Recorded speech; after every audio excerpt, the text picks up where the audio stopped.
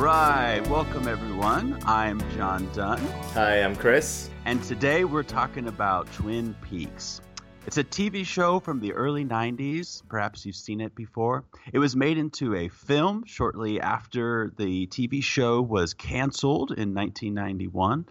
And then in the summer of 2017, there was a new season 25 years later. So Twin Peaks is fundamentally about a murder. It's fundamentally about this question of who killed Laura Palmer. This is the inciting incident that brings an FBI agent, Dale Cooper, to town in northern Washington near the Canadian border to figure out what's going on in this small town where presumably everyone's tight-knit and there's nothing, pernicious going on, and yet there's this unfolding mystery that just sucks in the viewer. And as we go along, we find that the mystery is actually more complex and more intriguing than just the mundane, and which is one of the reasons why it is endlessly fascinating. But it's also one of the reasons why the show was sadly canceled after the second season. And we'll say more about that later on. And Chris and I are huge fans of the show. And today we want to talk about some of the reasons why, things that we resonate with, and a little bit about how we got into it. So Chris, I actually don't know. How did you first get into Twin Peaks? Yeah, no, I grew up being completely aware of Twin Peaks. I was probably in junior high school when the show started coming out, and through high school. That already dated myself, but that's fine. I didn't watch it when it was going on during its first run. I was probably too young, but I remember being fascinated by just the question of who killed Laura Palmer, and wanting to know the show. And the first opportunity that I had to get into the show, and I did it in probably the worst possible way, was as a college student. I watched Fire Walk with Me, and had no idea what I just had watched. That was my first introduction to David Lynch. Completely confounded, completely terrified as well. And I just remember for a while, coming of age and being interested, but then completely confused at Firewalk. And that was for a while. It wasn't until much later on in life, when I was, at that time, an attorney and working, and had just gotten recently married, that I went back and started watching the original series and just completely fell in love with it.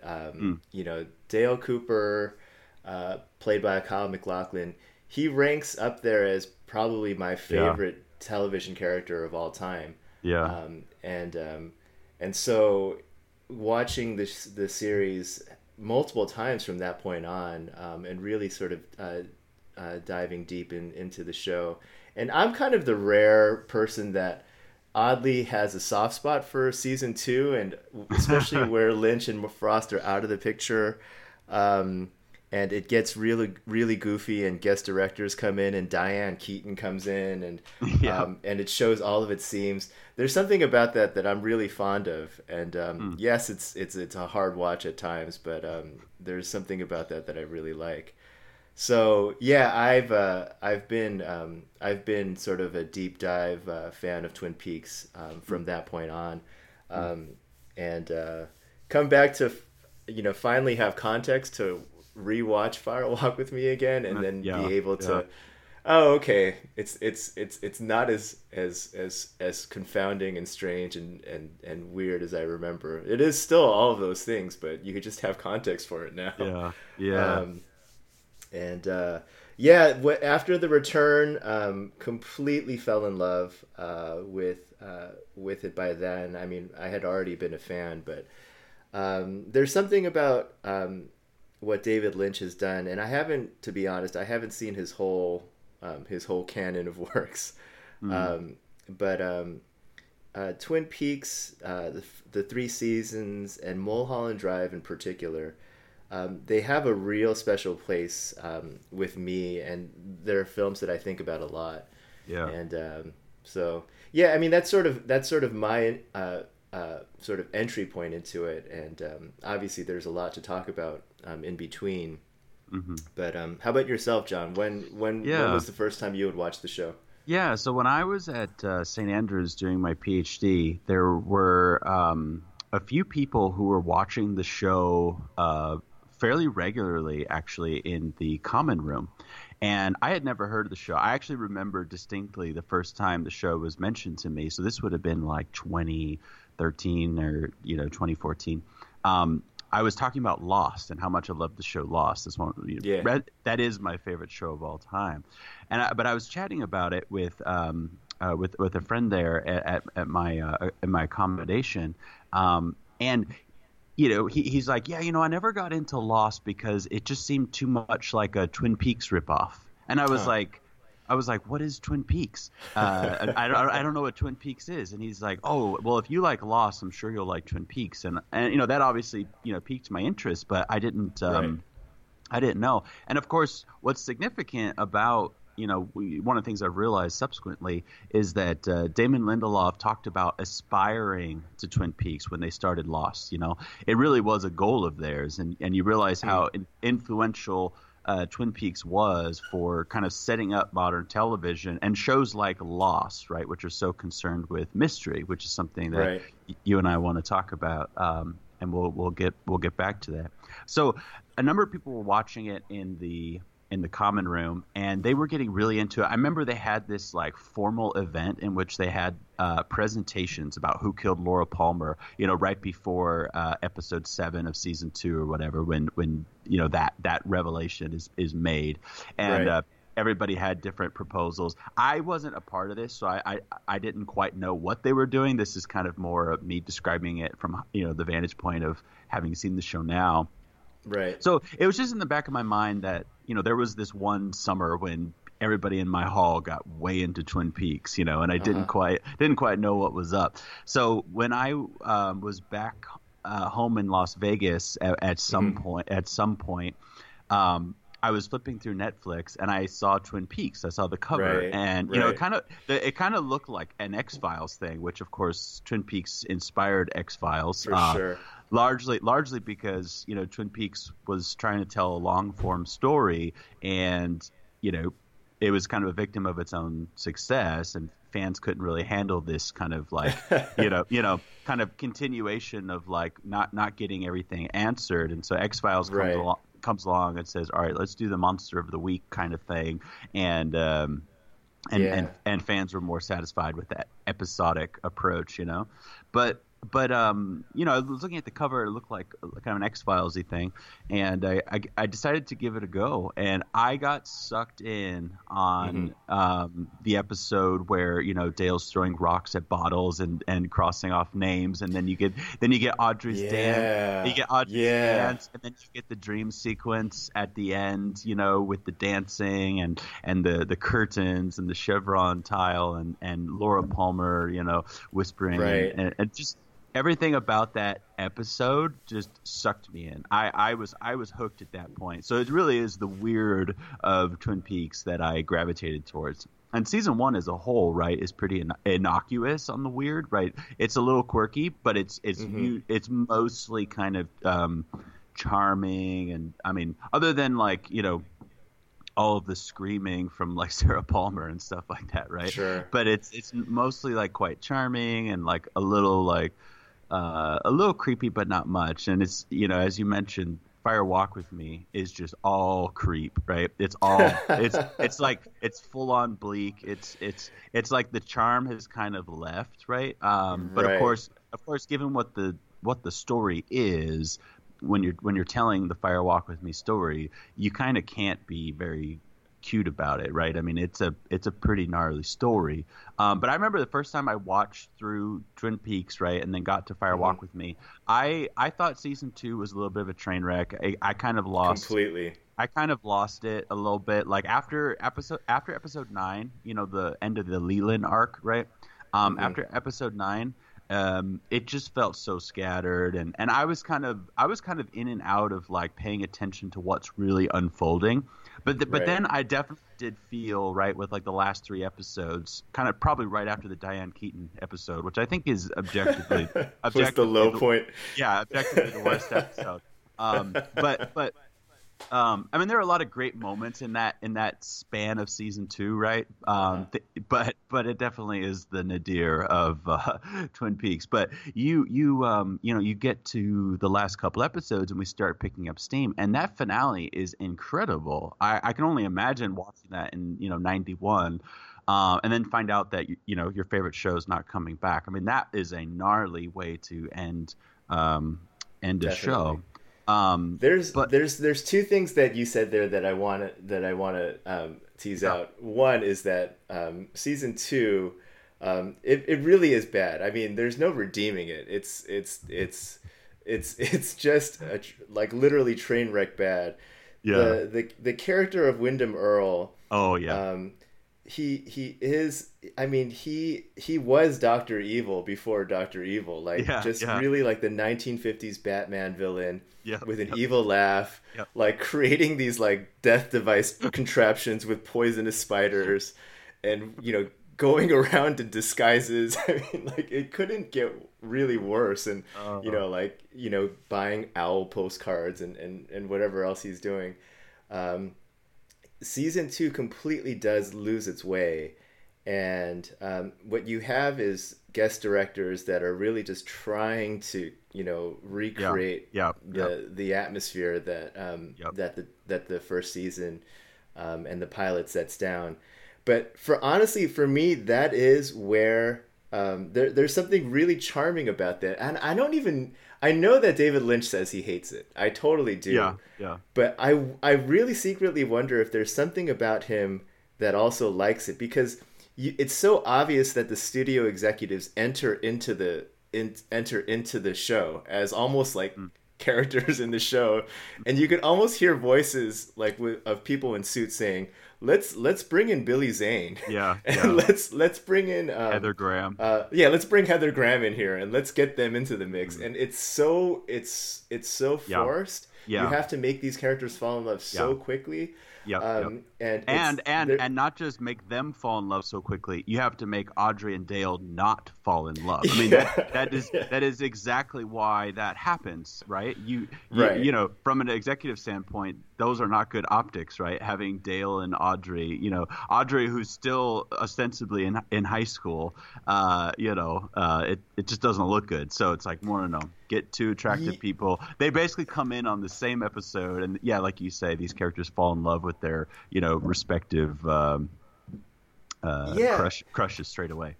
but see, I mean, what I'm saying is that I just wonder to the extent that Lynch himself likes it. And one of the things that I've come to appreciate about David Lynch, it's no secret that he's a big fan of Sunset Boulevard, Oh yeah, which is an important movie for him. Mulholland Drive itself was, yeah, yep, exactly, exactly. basically, inspired off of and a conversation with the Yeah, film. yep, But what yep. makes Sunset Boulevard great was that it was, and I know Lynch is aware of this. It was the first real meta movie, and Mm, I don't like using meta, for its own sake. I mean, things yeah, aren't cool just because they're meta, but Sunset yeah. Boulevard was really amazing in the idea that the characters and the actors who played them had this really amazing overlap with each other. So the Mm, character Norma Desmond plays sort of this, at one time really famous Hollywood star whose star had faded and is trying a comeback. She's played by Gloria Swanson, who is exactly that. mm, She used to work with Cecil B. DeMille. She had a lot of fans. She worked with directors who loved her. And Cecil B. DeMille plays a character in Sunset Boulevard as himself, and mm, Max, the eccentric butler who is fiercely protective. Max plays a character that used to direct Norma, and also was in love with her. mm, And the character of Max is played by Eric von Stroheim, who who was a former director of Gloria Swanson, and if you believe the rumors, also had a romantic interest in her.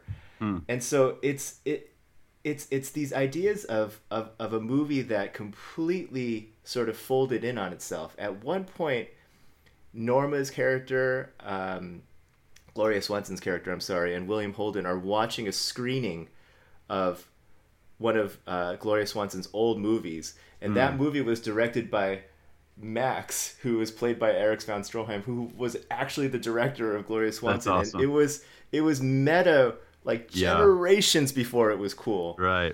But that's an example of these two worlds sort of, forming this amazing feedback loop, and the reality of the lives sort of mirroring the characters that they were playing, kind of really reinforced the power and the poignancy of what was actually being told. And that's why I think Lynch probably on some level loved that there was some chaos in season 2, where you had reality sort of impinge on the film and sort of become its own character. There's all these moments where the actors' real lives coincided with sort of the drama on the screen. So Moira Kelly comes in on Fire Walk with Me to play Donna. And then you learn later that there's drama between Kyle MacLachlan in his own character with, some combination of Sherilyn Fenn and Lara Flynn Boyle. And so there's, in some ways, it's just, they all these casting things that seem to be regrettable at the same time also seem to be perfectly fitting in with the universe that Lynch creates. There's the person that plays the arm, or the man from the other planet. He becomes the tree or whatever he becomes. That Sheriff Truman becomes another Sheriff Truman. These seem to be casting mistakes, and at the same time they seem to reflect something that Lynch wants to do. Anyways, all that to say that there's something about season 2 that while terrible and horrible, it also just somehow, whether by accident, completely works with what Lynch was trying to do. Sure. Yeah, and like I said, I think some of the best moments of all of Twin Peaks are in season 2. So it's a necessary part of the story. Like, I love how it opens, right, with the giant and the butler dynamic and the thumbs up, while Cooper's laying on the floor bleeding, like that whole thing is just, that's one of my favorite moments. I love the finale. I think the Leland reveal is one of the most harrowing things I've ever seen in any show or film ever. And the idea that this came out in the early 90s when, everything on television was kind of, more sugar-coated back then. And that's the other thing that I wanted to talk about that you had raised up, is that Twin Peaks, we now can appreciate the kinds of shows that are indebted to Twin Peaks. You mentioned Lost, you mentioned X-Files, shows that I see coming up. Stranger Things, for sure has this sort of upside down world. It really is indebted to the kinds of things that Lynch had developed. But 1989, Twin Peaks was doing something that really nobody was doing on television at that time. Right. And I know you've got thoughts on that, but did you want to develop that some more in terms of the kinds of stuff that Twin Peaks was doing?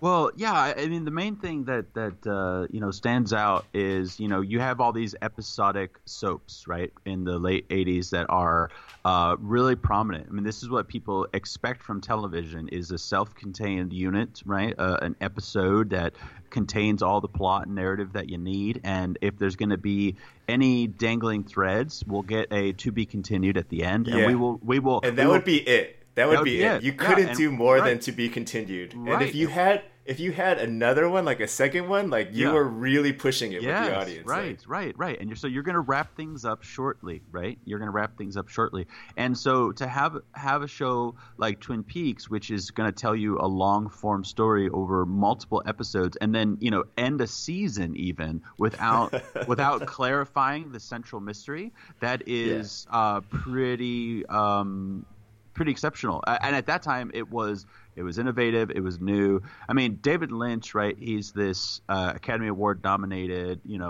director who's making, right.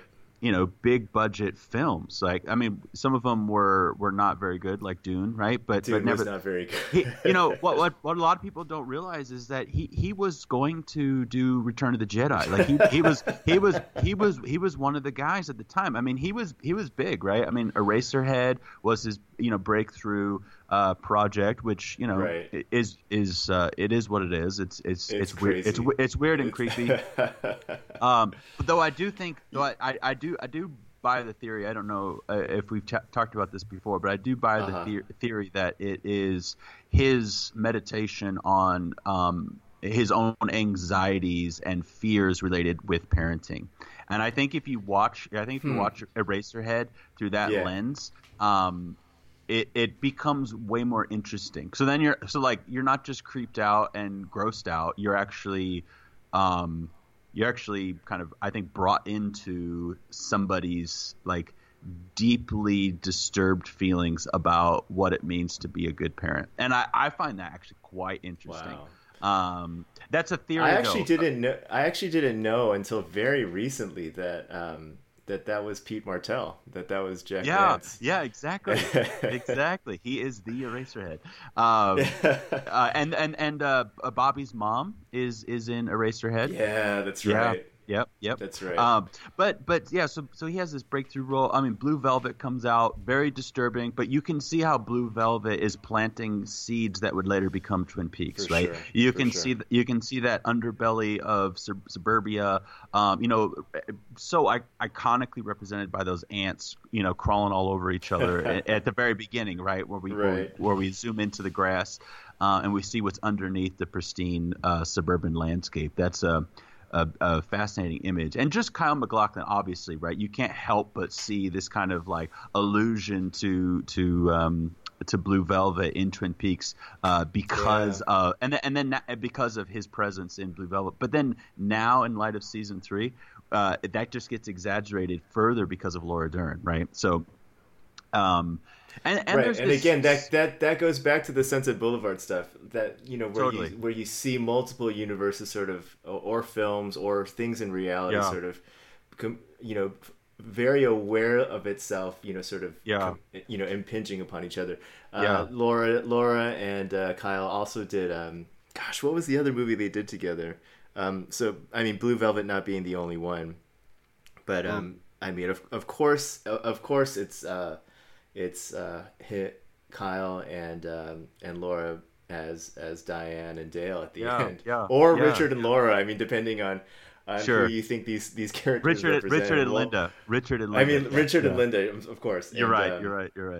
And we will obviously have to at some point broach the topic of exactly of what this actually purports to be. Totally. David Lynch is he's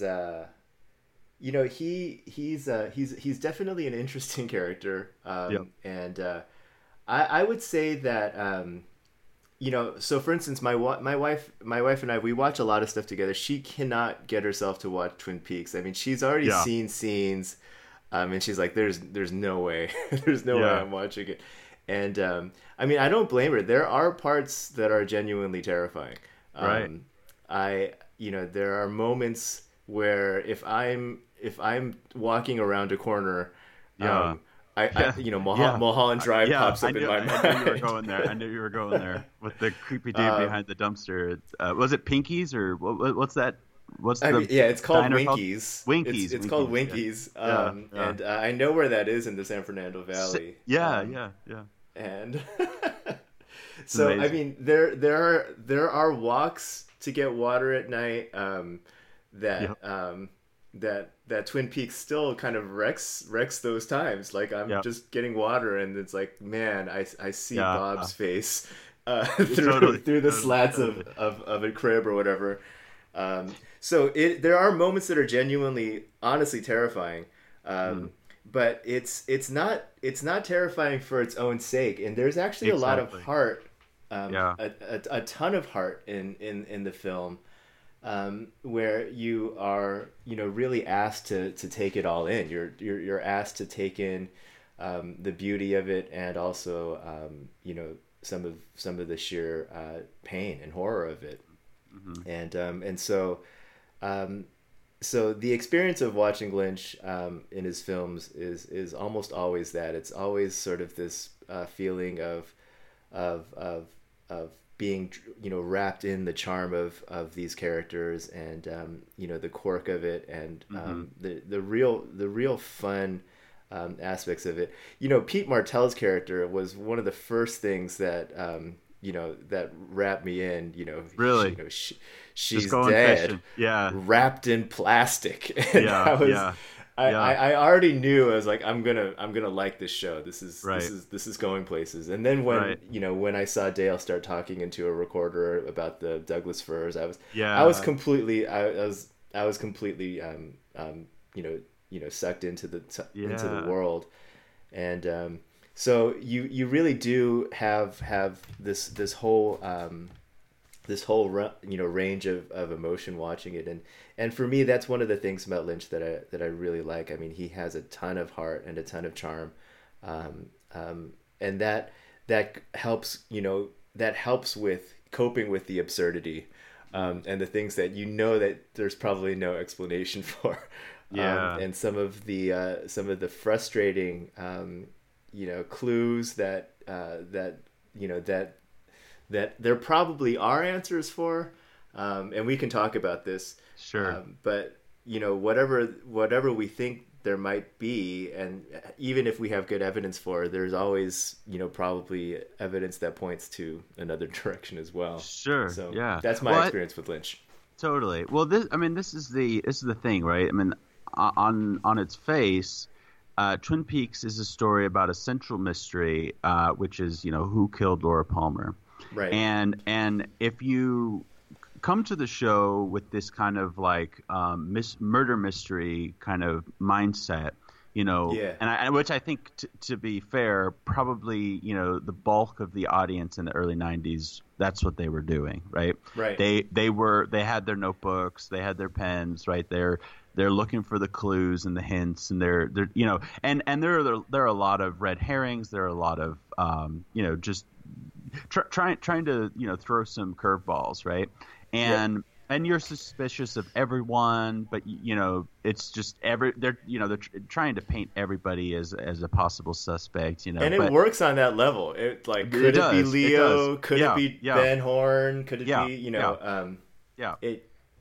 It does work. But what you realize as you're watching Twin Peaks, especially knowing a little bit more about Lynch, right, is that they're not interested in mystery the way that most viewers are interested in mystery, right? For most viewers, mystery is a puzzle that can be solved. It's something that has a set of hints and clues associated with it that if you put them together in the right way, the answer. And Twin Peaks, it just kind of resists that because it wants to put this central mystery, this murder mystery, within the context of a cosmic mystery. And really the whole show, like we've talked about before, it's not really mystery in this kind of detective way about solving mystery. It's mystery per se. It's like it's wrestling with the concept of mystery and the nature of mystery, and interest in mystery as mystery for its own sake. And there's something very fruitful about that. I know a lot of people get frustrated because they're like, no, I want to know the answers. I want to know Sure. exactly, what's going on in the show. I mean, every time my mom, watches the show or talks about the show, she's like, I need to watch it again because I don't know what's going on. And it's like, well, the funny thing is you could watch it however many times you want. You'll never know what's going on.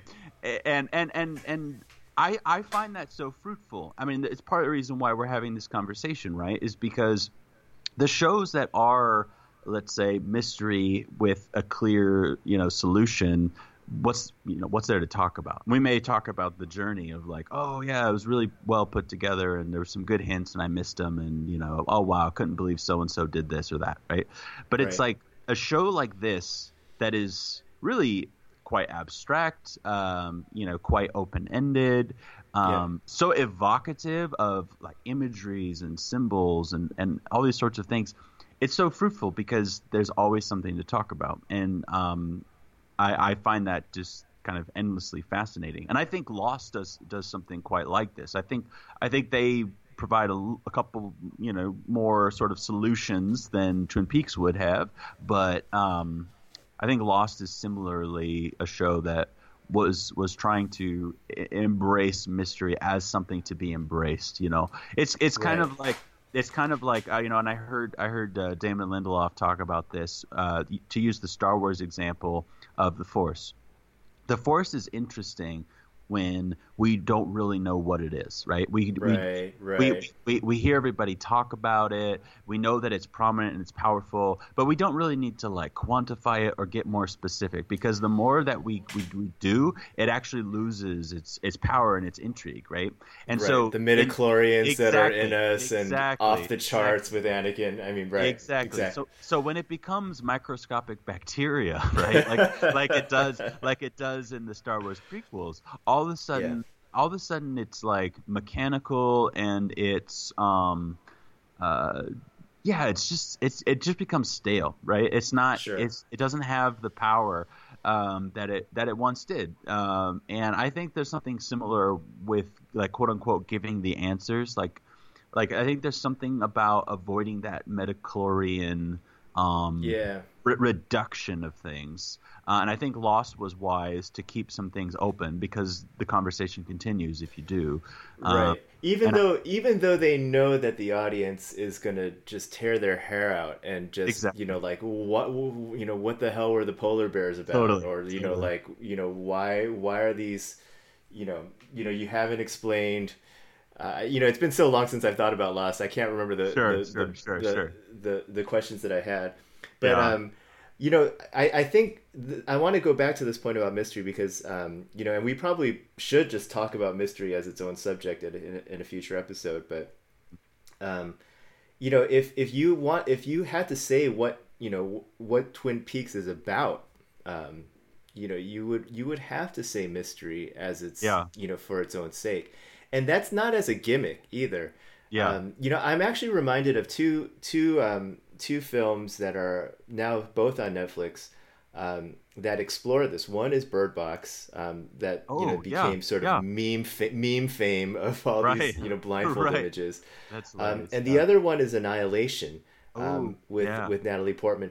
Yep. And both movies are shrouded in mystery. And both of them, you don't know. So in the case of Bird Box, you don't know what's causing these people to go mad, and you actually never know. It turns out.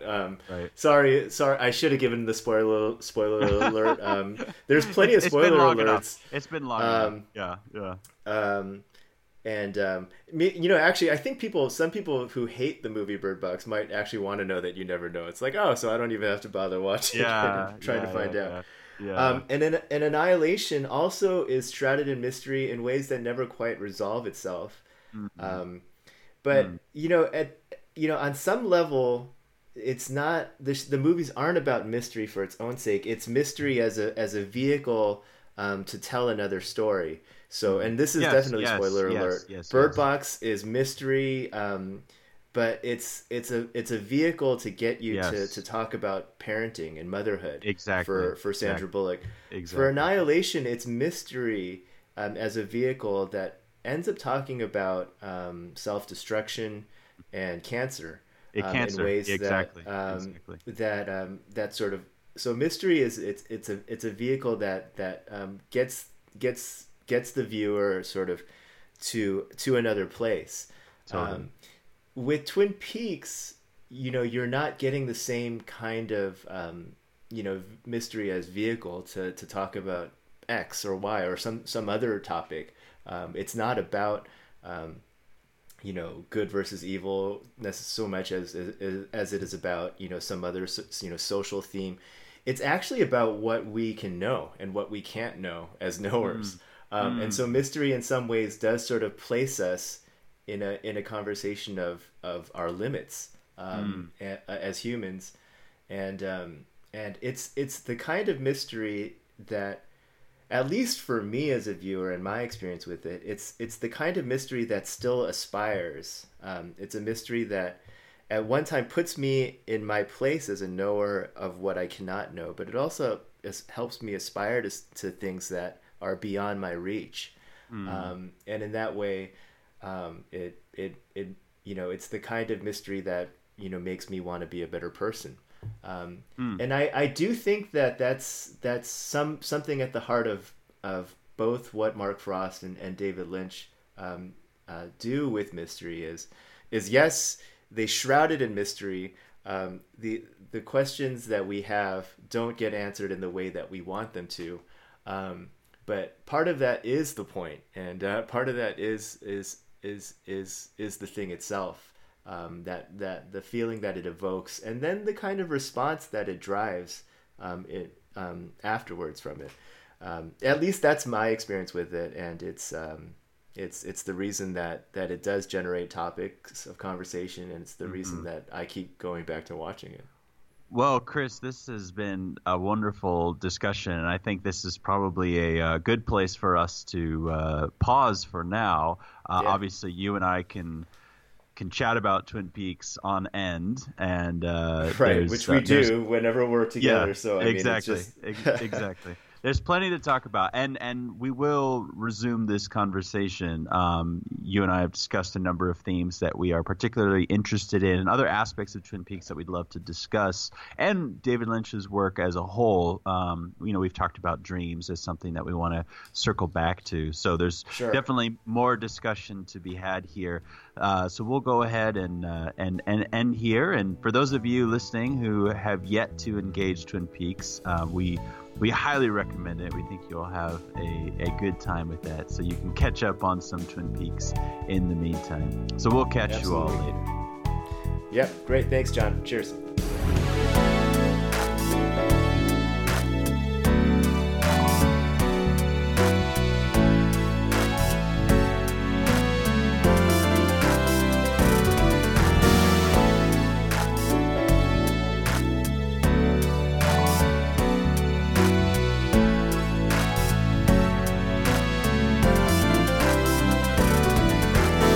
If you'd like more engagement of theology, culture, and discipleship from the Two Cities, you can find us on Facebook or visit us at our website at thetwocities.com.